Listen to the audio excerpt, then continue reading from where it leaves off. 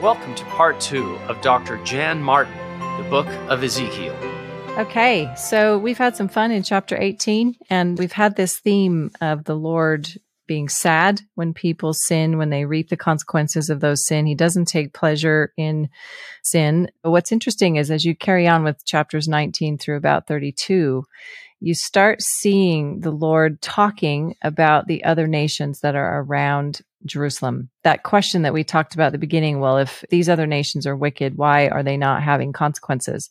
The Lord starts talking about Judah. Of course, he starts with them again, but then he starts talking about Tyre, and he starts talking about Egypt and some of the other nations around and what's going to happen to them, that they're all going to reap consequences for their wickedness in the future.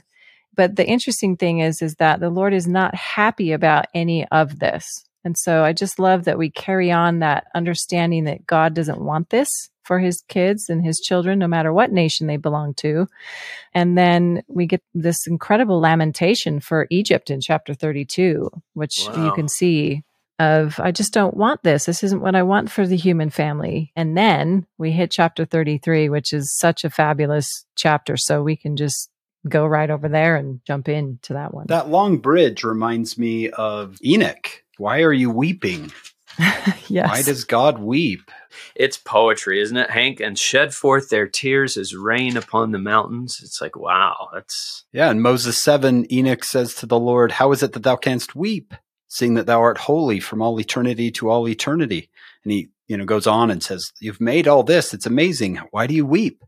In verse 32, the Lord said unto Enoch, behold, these thy brethren, they are the workmanship of mine own hands, and I gave unto them their knowledge in the day I created them. And in the Garden of Eden gave I unto man his agency. And I gave them a commandment that they should love one another. They should choose me, their father, but they are without affection, and they hate their own blood. And then he goes on later, wherefore should not the heavens weep, seeing these shall suffer. Is that the message, Jan, of those chapters? Yes. And I was just going to put one in 32:18 just to go along with what you said. Look what he tells Ezekiel, son of man, wail for the multitude of Egypt. There's that theme of sorrowing and lamenting and crying over people's choices and what's happened. There is no pleasure for the Lord in this. This isn't what he wants for his people. Well, what's fun about it is we just did that great stuff on the Watchman in the Tower back, and now we hit 33. And if you look at your chapter heading, that's the very first word that appears. But the verse that starts it is verse 6. And we go back to this. If the watchmen see the sword come and blow not the trumpet, and the people be not warned, if the sword come, then suddenly you're back to Ezekiel. You're the watchman on the tower. If you look at verse 7, I have set thee a watchman unto the house of Israel. So hear my word and warn them from me. So fun. We just had our little bridge of all the lamentations and worrying about it. But now we're back to, let's try and prevent this. Let's get the warnings going. And you're still that person that I need you on the tower. But chapter 33 is fantastic. So I'm happy for you guys to jump in with any verses that you like, especially there's just lots to like about chapter 33. I like how he's mentioning again to Ezekiel, don't forget your role. With all that you've seen, do not forget your role. We could start with looking at verse 10, just because we've had this theme of what is repentance like. And he says, O thou son of man, speak unto the house of Israel. Thus ye speak, saying, if our transgressions and our sins be upon us, and we pine away in them, how should we then live? So again, repentance is about coming to grips with the past, about making the past something we can make right and be at peace with. But a lot of us do pine away in our sins for way too long and carry them on, but we can't live like that. And then you get this again, the same theme in verse 11, as I live, saith the Lord God, I have no pleasure in the death of the wicked. Like, I've provided you this atonement. I want you to use it. I want you to utilize it. Please just use it. Why will you die? There's that question again, right there at the end of verse 11. So pine away, is that like we're rotting? Is that like it's so heavy we're rotting away? When you see people, like, I can relate to this a little more from maybe the dating perspective. Like when you like someone that doesn't like you back and you keep pining away for them, this unrequited love that you have, you just kind of hang about in your room and you never come out and you're sad and, you're just pining away after something that you can't solve or can't have. And so that's what comes to me is just an inability to move on beyond accepting the truth of the fact that this person is never going to requite back how you feel. So you kind of need to move on from there. But we struggle with that. That with our sins, like, oh, come on, our sins, it's going to give me happiness. It's going to give me happiness. My sins are going to give me happiness. And finally, you got to let go of that fantasy. Yeah. And the Lord's going, I have no pleasure in the death of the wicked. Never going to work. Yeah. Keep going, Jen. Keep walking us through this chapter. Okay. We've kind of had some of these themes previously. When you start looking in verse 12, he's giving him a direction to keep telling the people about what righteousness does, how wickedness works. And so, kind of these same themes. And it's just funny to think about sometimes how hard it is for us to get this message. When I do good things, good consequences come. And when I don't do good things, the negative consequences come. And the Lord just kind of walks you through that again. And you just see the logic, the simplicity of choice and accountability and agency and how we can function in that a little more healthily. But it's just some commentary to me on why we struggle so much to get that. but we do. It's a simple lesson, but it is a difficult one to learn. Yeah. But, as we grow and develop, I think we get a little bit wiser and maybe we can be making better choices and not always keep going around in these kind of cycles there. I'm looking in verse 21 and thinking, look at the calendar they're keeping. In the 12th year of our captivity, the 10th month, the 5th day, we're marking our time as exiles. One that had escaped out of Jerusalem came into me saying, the city is smitten. You have to imagine what this is like for Ezekiel, though, because remember, he's been told he's going to have pushback. He's had plenty of pushback. And now you have somebody coming from the destruction who's telling them that it actually happened. And so just imagine that setting with the people who didn't believe him, the people who did, and how Ezekiel might be feeling when the confirmation comes. And you see verse 22, the hand of the Lord was upon me in the evening. That means before he that was escaped came and had opened my mouth until he came to me in the morning. And my mouth was opened and I was no more dumb. So here we go. I've been communing with the Lord. The destruction happened. And now we have this person coming and confirming it. And then he gets to tell some more things from 23 on. But you just have to go, what a moment for Ezekiel to receive that confirmation that everything he'd been saying was right in reality, and what that might have done to the group there. Yeah, the shock of that news. Jerusalem actually fell. Is it Lehi in the Book of Mormon who says, it's been told to me too? Yeah. Yeah, 2 Nephi chapter 1 is where he says that, doesn't it? Well, he may say it earlier than that actually as well, but there's certainly one in 2 Nephi 1. He got word of it too. Yeah. Let's keep going. Okay. So one thing to point out in the final bits of chapter 33, jump down and look at verse 27. We now have a confirmation that the homeland has been destroyed, and now we're living in captivity. And he says, say thou thus unto them, thus saith the Lord God, as I live, surely they that are in the wastes shall fall by the sword, and him that is in the open field will I give to thee, the beast to be devoured. And he goes on with this consequences that this kind of thing will keep happening as long as you're wicked. So can we use what happened to Jerusalem? Can you learn from what happened over there? And let's have you captives turn this around and make sure that where you're living and where you're establishing yourself, that you can start keeping your covenants and moving forward. And we really need to learn how to learn from other people. Yeah. And that's the one thing about consequences too, is they don't stop when you're like, hey, I've had enough. They just keep coming. Yeah.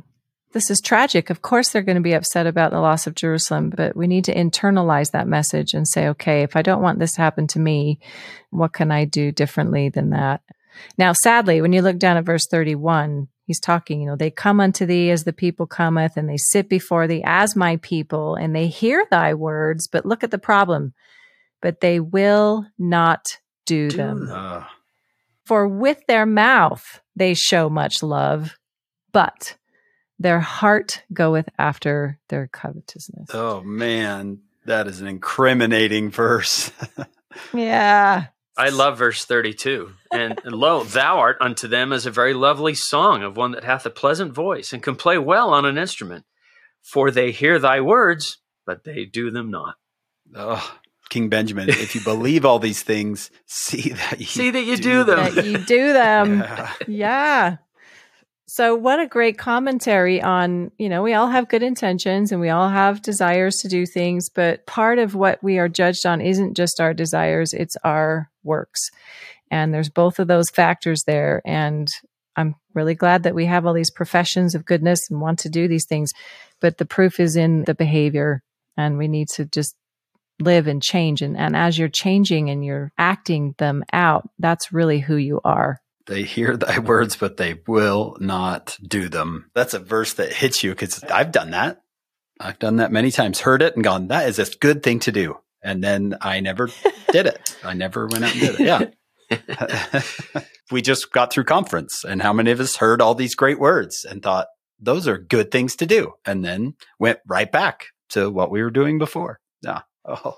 You know what I loved in one of our recent episodes, Hank, was that reminder that when President Monson gave that last talk and pled with everybody to read the Book of Mormon, who went out and did it? President Nelson. Yeah. There's pictures of him out on his patio, just with his books all out on the table there studying, and took that very seriously. He heard the words and he did them. Yeah. Oh, that can be an encouraging verse as well. Not just, I don't have to feel so much guilt. I can also say, you know what? He's right. I'm going to do it. And then get started doing something. Oh man, I'm glad you pointed those verses out. That's rough. They're so beautiful. I mean, there's just beauty in the picture of this and the language of it. And then just the ending of chapter 33, when this cometh to pass, lo, it will come. Then shall they know that a prophet hath been among them. I mean, you would think they'd already know that because of what happened to Jerusalem and all of his words came about, but those kinds of evidences don't generally bring about conversion. They're just kind of a nice little thing.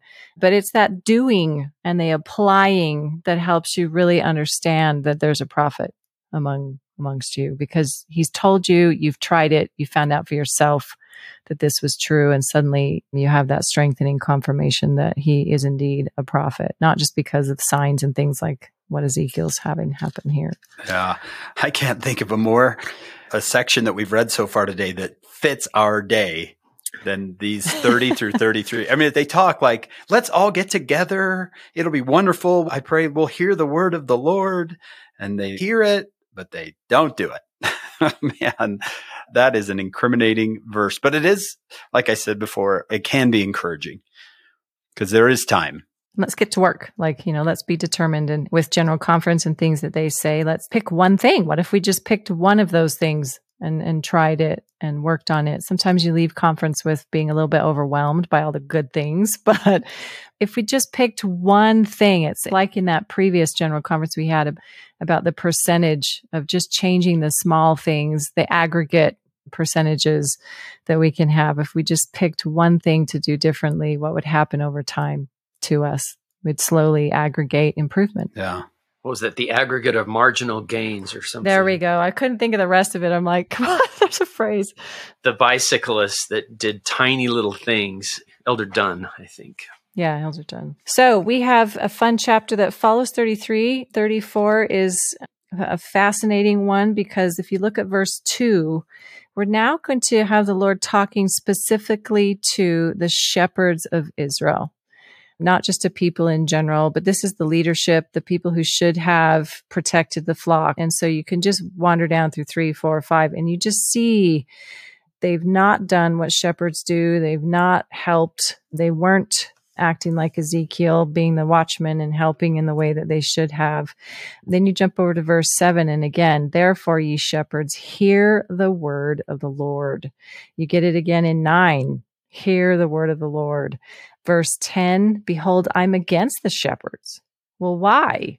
And you learn, I'm going to require my flock at their hand and cause them to cease feeding the flock. Why? Because they didn't do it. But the good news is for us, the end of verse 10, I will deliver my flock from their mouth. So the Lord is very interested in making sure we have good leaders, and he's capable of making sure that that happens. But what a commentary on anyone who has leadership responsibilities. Yeah, I want to make sure I understand. So he's speaking to shepherds of Israel. They are political leaders, they are religious leaders, they are both. Yes, I'd say all of the above. The downfall of Jerusalem didn't just happen because of one of those aspects. It happened because of all of that. We have religious leaders who aren't doing things, the political leaders who aren't doing things, and even parents can be in this group of shepherds over their children. Like, the people just aren't leading the way that they need to lead. And anyone who has responsibility over others, I say, could fall into this category here. Yeah. He says you eat the fat, you clothe with the wool. So you're taking all the perks of your leadership, but you're not helping the diseased. You're not strengthening any of them that are sick. You kill them that are fed. I mean, that's pretty bold. Yeah. And so you've not healed, you've not taken care of the sick ones. You're not going after the wandering ones. No, you've just been so focused on your own self that you've lost sight of what the purpose of leadership is. And it's not about you. It's about them. Yeah, you do that in exact contrast to John chapter 10, where the Savior says, I know my sheep. I love my sheep. I lay down my life for my sheep. Yeah. Right. Yeah. But not the hireling runs away, but I'm the good shepherd. Yeah. So to start the fun bit, just start looking at verse 11 and look at what the Lord says about himself. For thus saith the Lord God, behold, I, even I, will both search out my sheep and seek them out. And then you get these beautiful verses of all the things he is going to do. 13, I'll bring them out from the people and gather them out from the countries, and I'll bring them to their own land and I'll feed them. And then 14, I'll feed them in good pasture. And 15, I'll feed my flock and cause them. I mean, wow, what a contrast to what we've seen the previous shepherds doing. And now he's going to take it over and bring things around and teach us what a good shepherd really does. So that's really fun. That is, I will feed them in the good pasture on the high mountains. I'm circling all the I's here. I will feed my flock. And it just makes me think of verses where he says, I can do my own work. Yeah. So yeah, I mean, I'm thinking of 23rd Psalm too, leadeth me beside still waters, good pastures. Yeah, and you jump over to verse 22, some really beautiful imagery. I will save my flock, and they shall no more be a prey. Be a good leader. If you have stewardship over anyone, this is an indictment to make sure you're doing your role, you're doing your job. And then if you jump over and look at verse 28, you'll see, and they shall no more be a prey. There's that word again, to the heathen. Neither shall the beasts of the land devour them, but they shall dwell safely, and none shall make them afraid. So, we kind of live in a day where lots of people have lots of different kinds of fears and lots of concerns about different parts of life. But how nice to be there where we don't have to worry about that anymore. Yeah, we're in very safe hands, right? Mm-hmm. So really fun things. I like chapter 34 too. It's a good one. It's a little more uplifting than the previous few. The previous ones, yeah. Ezekiel got some good things to share with us. Jan, there's a dozen or so more chapters. What should we highlight? Well, for me, I particularly like 36 and 37. We just looked at 34, but 35 is really about, again, a destruction of another nation. It's the destruction of Edom. And so, again, we can just kind of see that as part of our other recognitions that other people will receive consequences for that. But 36 goes back to why has Israel been scattered? And then 37 is kind of a fun, I think, a dual prophecy chapter. There's lots of stuff that could apply to their people at the time, but also the second coming. And you can really see the uniting of different scriptural records there in 37. And then we will eventually get to the prophecy of the temple. So about chapter 40 all the way through the end is really all about this future temple. But it would be fun if we spend some time looking at chapter 47. So, if we want to jump over to 36 for just a second and kind of see if there's things in there. Okay, so let's have a look at 36. A couple verses that stand out to me. Verse 6, Ezekiel gives a really bold commandment there to prophesy concerning the land of Israel. So say unto the mountains and to the hills and to the rivers and to the valleys. So lovely imagery of who I'm going to be speaking to. And then we have the Lord kind of saying, I have spoken with the consequences, in my jealousy and in my fury. And hopefully people understand that God's jealousy and anger, jealousy is about covenants. It's not about any other kind of jealousy. And his fury is manifested in just natural consequences. And the Lord's kind of explaining verse 7, I've lifted up my hand and here's all the things that are happening to the people around you and to you. So the wicked and all of that. But we've kind of had a lot of that. So if we want to turn our page over, I'd just like to focus on the positive things. We know about the scattering. We know about the destruction by this time. We've had lots of that. But the cool thing is starting in verse 21. But I had pity for mine holy name, which the house of Israel hath profaned among the heathen whither they went. Therefore, say unto the house of Israel, thus saith the Lord God, I do not this for your sakes of house of Israel, but for mine holy name's sake.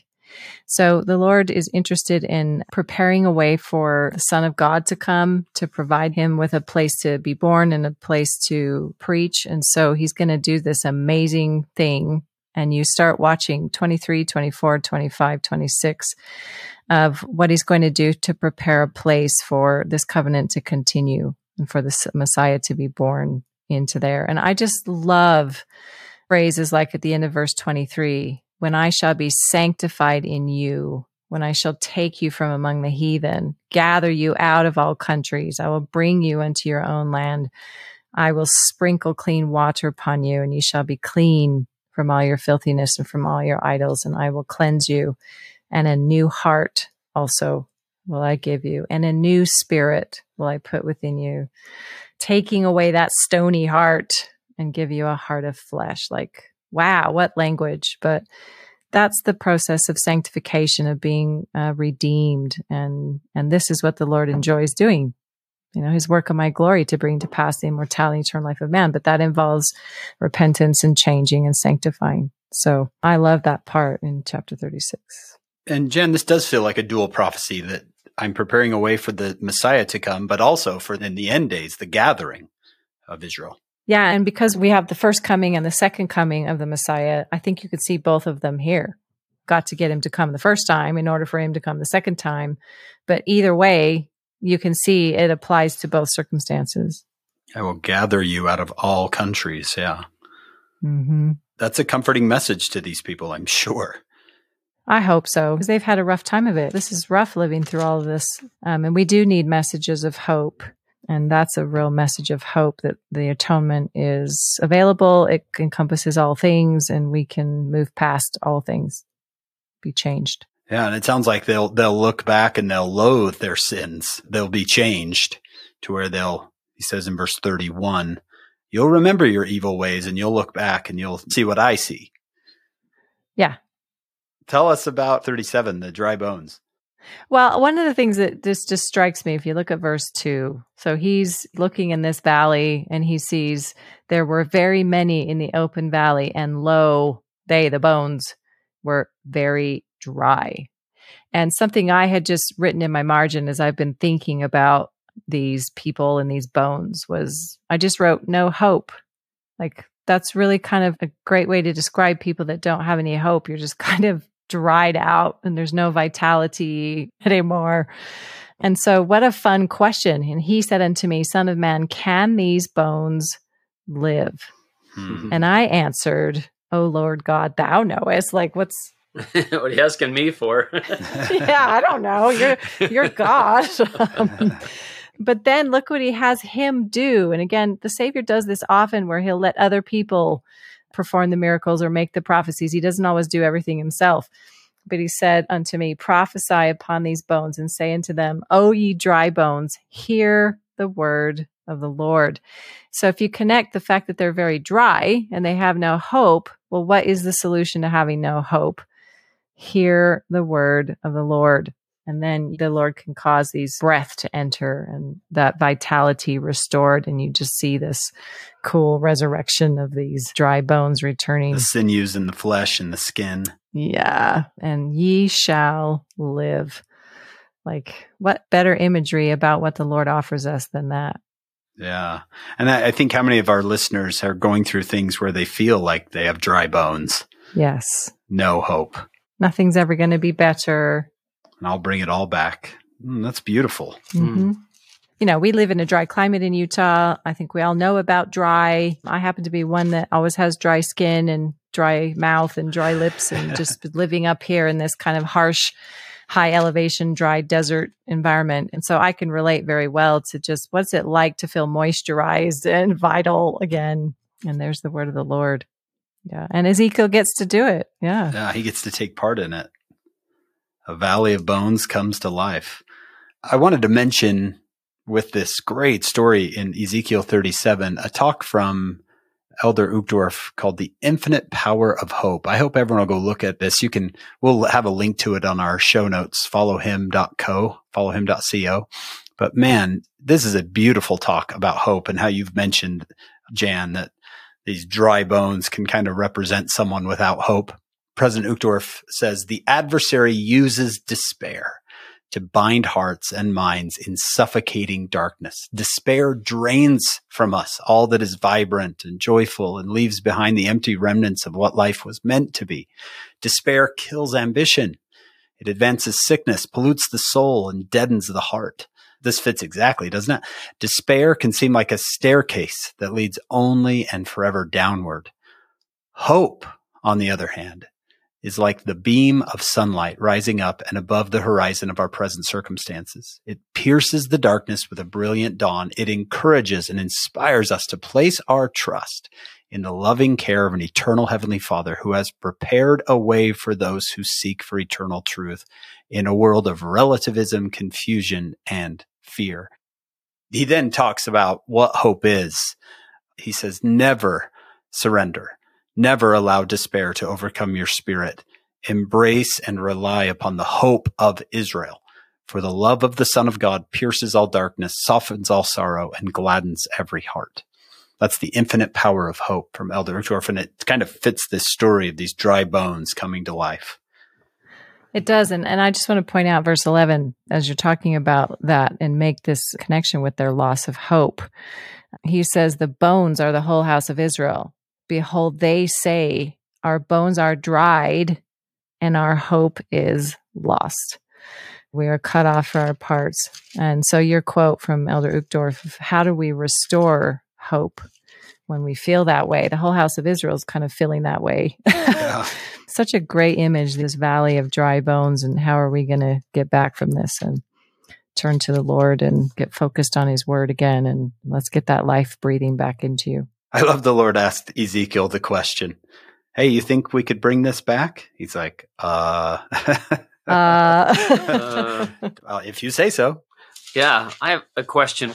When you take a people captive and you bring them to your place in Babylon, what do you have them do? Okay, farm the land here and we'll tax you. Are they slaves, servants? Are they contributing to the national economy? Why would they take them there and keep them alive? Well, they are. So this group that goes out into the river bottoms, I suppose, is going to be used to help with the agriculture. And yes, they would be seen as slaves in that sense, second-class citizens, but they're contributing to the economy. Also, when we take Daniel's people over into Babylon's culture and court, you see them being put to work. They're being wise men. They're being used. So the point of taking these people is to take the best of a conquered nation and bring all those resources and utilize them yourself. They're not going to be just on their own, autonomous and doing whatever they want. They're certainly going to be having to respond to the conquering nation. Yeah. And they're not just held in a prison either. They're, okay, now get to work and we'll tax you and grow some stuff and we'll eat it. Yeah, we're going to try and assimilate you as best we can into producing for us so we can utilize your talents and your abilities for the benefit of our nation. Yeah, and by taking you out of your own land, you're much less likely to rebel because you don't know the area. So Nebuchadnezzar took, 3 different groups of captives, I believe, back and took the best of everybody. He left all the poor people behind. So he's taken the working class, the upper class, the middle class, and is utilizing them for his benefit. Yeah.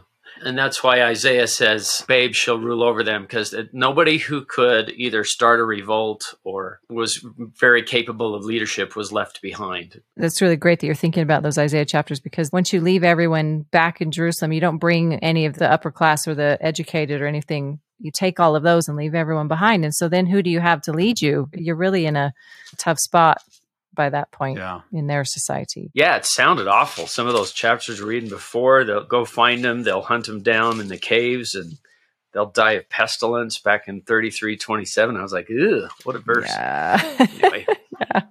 This chapter of hope leads right into our famous missionary verses, right? Yeah. So, we have the 2 stick chapter verses there, bringing in these 2 records. Now, we obviously have to be careful contextually about understanding how those people would have understood those verses, as well as a modern interpretation, because we tend to go Bible, Book of Mormon, but they don't have any of those things. And so they're not going to see it like that. And so a more contextual understanding is this plea to accept the messages of the prophets of the north. So Amos, Hosea, Isaiah, combined with those of the south, Micah, Jeremiah, Habakkuk. So for them, the house of Judah is the southern kingdom. And then the stick of Ephraim would be the northern kingdom. And we need to be careful and not overly do the application that we do today with Bible, Book of Mormon, because they just don't have those books, but they do have northern and southern. So this is that kind of unity that's been missing between the 2 kingdoms for a long time since they split. A national reunification of the northern and the southern kingdom is one level of this. Yes. And then unifying all of their records between the different prophets that they have and being willing to accept the word. So that's how they would have understood it. But there's nothing wrong with the way that we understand it. But we just need to be careful and distinguish the 2 different understandings. Yeah, much like we did with Isaiah. Look at the different levels. There could be multiple fulfillments and applications. Yeah. We love that. And how fun that the solution to the lack of hope is turning back to the word of the Lord. And then that verse 16 of, well, what type of word of the Lord are we talking about here? All of the words that have been available to both kingdoms is where you're going to find the rejuvenation and this hope for them. For us, of course, we have a lot more books of scripture and that kind of thing. But yeah. So on the first level, it's the reunification of this northern and southern kingdom. And then the second level is going to be books of scripture for Judah, the Bible, for Ephraim, the Book of Mormon. Join them to one, and they'll become one in thine hand. Yeah. So your modern day point 2. So I'd say first point, uniting the kingdom. Second point, uniting those kingdom scriptures. And then for us, we're going to bring in all the other Bible, Book of Mormon stuff after that. Well, I think that's one of the reasons prophets are so skilled, and particularly Isaiah, that we look at and say, great are the words of Isaiah, is because he was able to make a prophecy with multiple fulfillments, with a current one and a future one at the same time. So Ezekiel's no exception to that. He's doing the same thing. Yeah. And so if you jump over and look at verse 22, you see some really specifics there. I will make them one nation, which is what we're hoping for in the land, and hasn't been there for hundreds of years now, upon the mountain of Israel, and one king shall be king to them all, which hasn't happened for a long time. And they shall be no more 2 nations, neither shall they be divided into 2 kingdoms anymore at all. So yeah, for them, the yearning for the days where they were a unified kingdom, where there was one king, where, that's been around for a long time and something that needs to be healed. And so it's fun to see the Lord addressing that. Yeah. And hopefully their one king is the Lord. Yeah. Got to stop thinking the Assyrians or the Egyptians or whoever's your strongest ally. Saul, David, or Solomon. Yeah. Make your king the Lord. Because I remember, right, when they first chose a king, didn't the Lord tells Samuel, they have rejected me, not you. They've rejected me. Yeah. And then you get verse 24 with this, David, my servant, shall be king over them. But this is that kind of genealogical line of David, which Christ comes through. What a way to revitalize these dry bones by pushing them to the future and looking at things that they really have desired for a long time and haven't had. And so a nice message to us, let's look at our promises. Let's keep focusing on the things the Lord has promised for the future. It can really revitalize you and give you some hope. Yeah. Go back to your patriarchal blessing. Yeah. Not forget the promises and things that are coming. What did Elder Uchtdorf say once? You can't understand the valleys of life, the pits of life, until you're in the mountains of future experience and you can look back and you can see. He's trying to give him a view from the future that one day you'll look back and you'll see all of this the way I see it. Yeah. And so then the chapters that follow these ones, we have some discussion about the battles before the second coming. We have Gog and Magog mentioned, Armageddon, all of those. And then we suddenly hit chapter 40, which is, let's start on this temple. And so we get so much detail about the structure, the size, the rooms, the layout. You just go chapter after chapter through this temple. The fun one for us to talk about will be in chapter 47. Well, their temple was destroyed, so this chapter 40, laying out this brand new temple, this would be fun to read because they know their temple is gone. Yeah, and their temple symbolized the presence of God amongst them. To have God leave, Ezekiel even talks about that in some of those previous chapters, that the temple is no longer the house of the Lord because they've defiled it. He's gone, and therefore it's burned to the ground. And then to give them the hope of a new one where God can come back and dwell is quite exciting for those poor dry bones. Let's get some hope going. Those poor dry bones. Okay, so you have Ezekiel. He's coming out on verse 1 in chapter 47 to the door of the house. So he gets to look out the front, and the waters issued out. And so this water goes out eastward. And then you watch Ezekiel kind of interacting with the levels of this water. End of verse 3, it starts with his ankles. And then you have it coming to his knees. And then it goes to his loins. And then in verse 5, you're now swimming in a river that could not be passed over any other way. And then you get this great question, Son of man, hast thou seen this? And then he's like, well, yeah. And brings him out into the return of the brink of the river. And then you see this in verse 8. They go out to the east country, down into the desert, into the sea, and the waters are healed. That saltiness of everything is healed.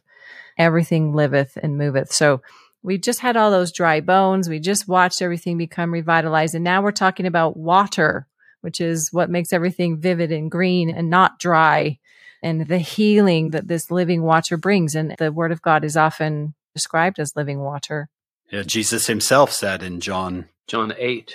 And it's interesting that it's fresh water, so it's living water, and the Dead Sea is not fresh water. It's what needs to be healed. It's like below sea level, right? The Dead Sea? Yes. So that is a latter-day prophecy that the Dead Sea will be healed. This is a latter-day occurrence, that waters will come out from under the temple, like a spring or something. Yeah. Some really cool things to think about. In Utah, in the West out here, we're in the middle of a terrible drought. And so we can kind of relate to this shrinking of reservoirs and shrinking of seas. And the Great Salt Lake especially is on its way out, really. And that's very similar to the Dead Sea and the salty content. But when the water departs, the salt is all left, and you still have a desert and you still have a place. So it's fascinating to me that he's not just describing the healing of the sea, but the desert around it and everything about it, that it needs this healing. It's fun to think about what that water is. I mean, there's so many things you could choose, the word of God or covenants or temple relationships and the eternal families and, the way God heals things. But I don't know that you can find any better imagery than you find in Ezekiel with a lot of this. It's just powerful. Yeah, that out of the temple will come healing. It'll cover the earth and it'll heal anything it touches. Yeah. So we love that. Love that chapter. And yeah, for it to come out from under the temple is pretty cool. Look to the temple when you're looking for that hope. So I like that, Jan. Look to the temple for that hope. Jan, Dr. Martin, what a great day going through Ezekiel. How fun. I really see this book differently now. I think our listeners would be interested in your story as both a Bible scholar and a believing Latter-day Saint. What's that journey been like for you? I think I've had a very unique journey. I know that when you read my bio before, it's kind of funny because there's this physical education, exercise physiology side to my life, which was my first bachelor's and my first master's. But then I switched over, did a second master's in early modern history, and then now Bible translation. So I have a broad academic set of experience that goes from physiology to history to scripture. And so I feel like I've had an opportunity to be quite educated in a wide variety of important things. What happens with education is it gives you a chance to look at the details of things. One of my very favorite classes as an undergrad was anatomy, because I was looking at the human body under every little tiny bit of it. I got to see every muscle, every bone, everything. And that was a spiritual experience, because I learned that this body of ours is way too organized to have been an accident.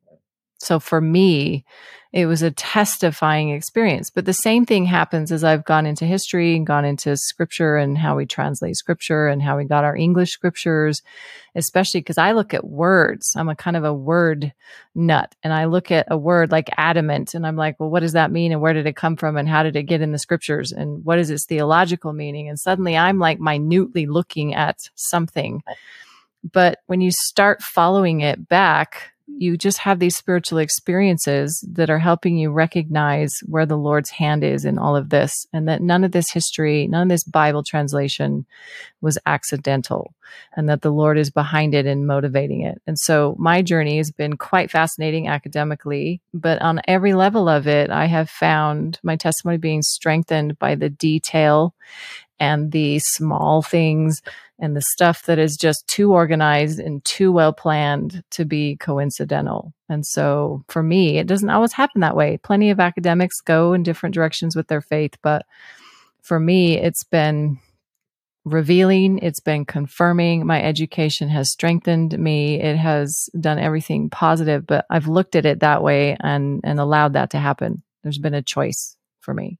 So it's been a fun journey. I've learned lots and it's been great. Some people out there know that I did not get married in my 20s like a lot of Latter-day Saints do. I got married in my 40s, which is a little bit more unusual. And even in that journey of trusting the Lord's promises, of getting through 23 years of dating, which is a torture on its own self, having to date for that long of a time. Again, even those experiences have taught me that the Lord is in the details, that he had a plan for me, that I could trust him, that his promises were real, and that I could move forward with hope. And even when circumstances didn't match what I was expecting, he had it covered and he got me and he had me in his hands and I was okay. And so even those journeys have strengthened my testimony. So I have a very strong testimony of God, and my education and my personal experiences have just confirmed him as a reality for me. Awesome. John, what a fun day. Yeah. Change the book of Ezekiel for me. And boy, I've got some great notes here. Remember our past with peace. That is an adamant for me. That's a gem. That's a diamond. Awesome. Thank you for sharing that. And I'm also eager to get a copy of And They Shall Grow Together, the Bible in the Book of Mormon. I think our listeners will be blessed by that too. Yeah, there's lots of great scholarship in there to help us understand the connection between the Bible and the Book of Mormon. And, I hope I contribute something very helpful to 2 Nephi 5, which can be a troubling chapter. So it's worth your time. Well, thank you, Dr. Jan Martin, for being here. I'm sure this isn't the last time we'll see you. Hope not. I'd love to come again another time. Love it. Let's do. We want to thank our executive producers, Steve and Shannon Sorensen, and our sponsors, David and Verla Sorensen. And we hope all of you will join us next week. We have another episode of Follow Him. We have an amazing production crew we want you to know about. David Perry, Lisa Spice, Jamie Nielsen, Will Stoughton, Crystal Roberts, and Biel Kuadra. Thank you to our amazing production team.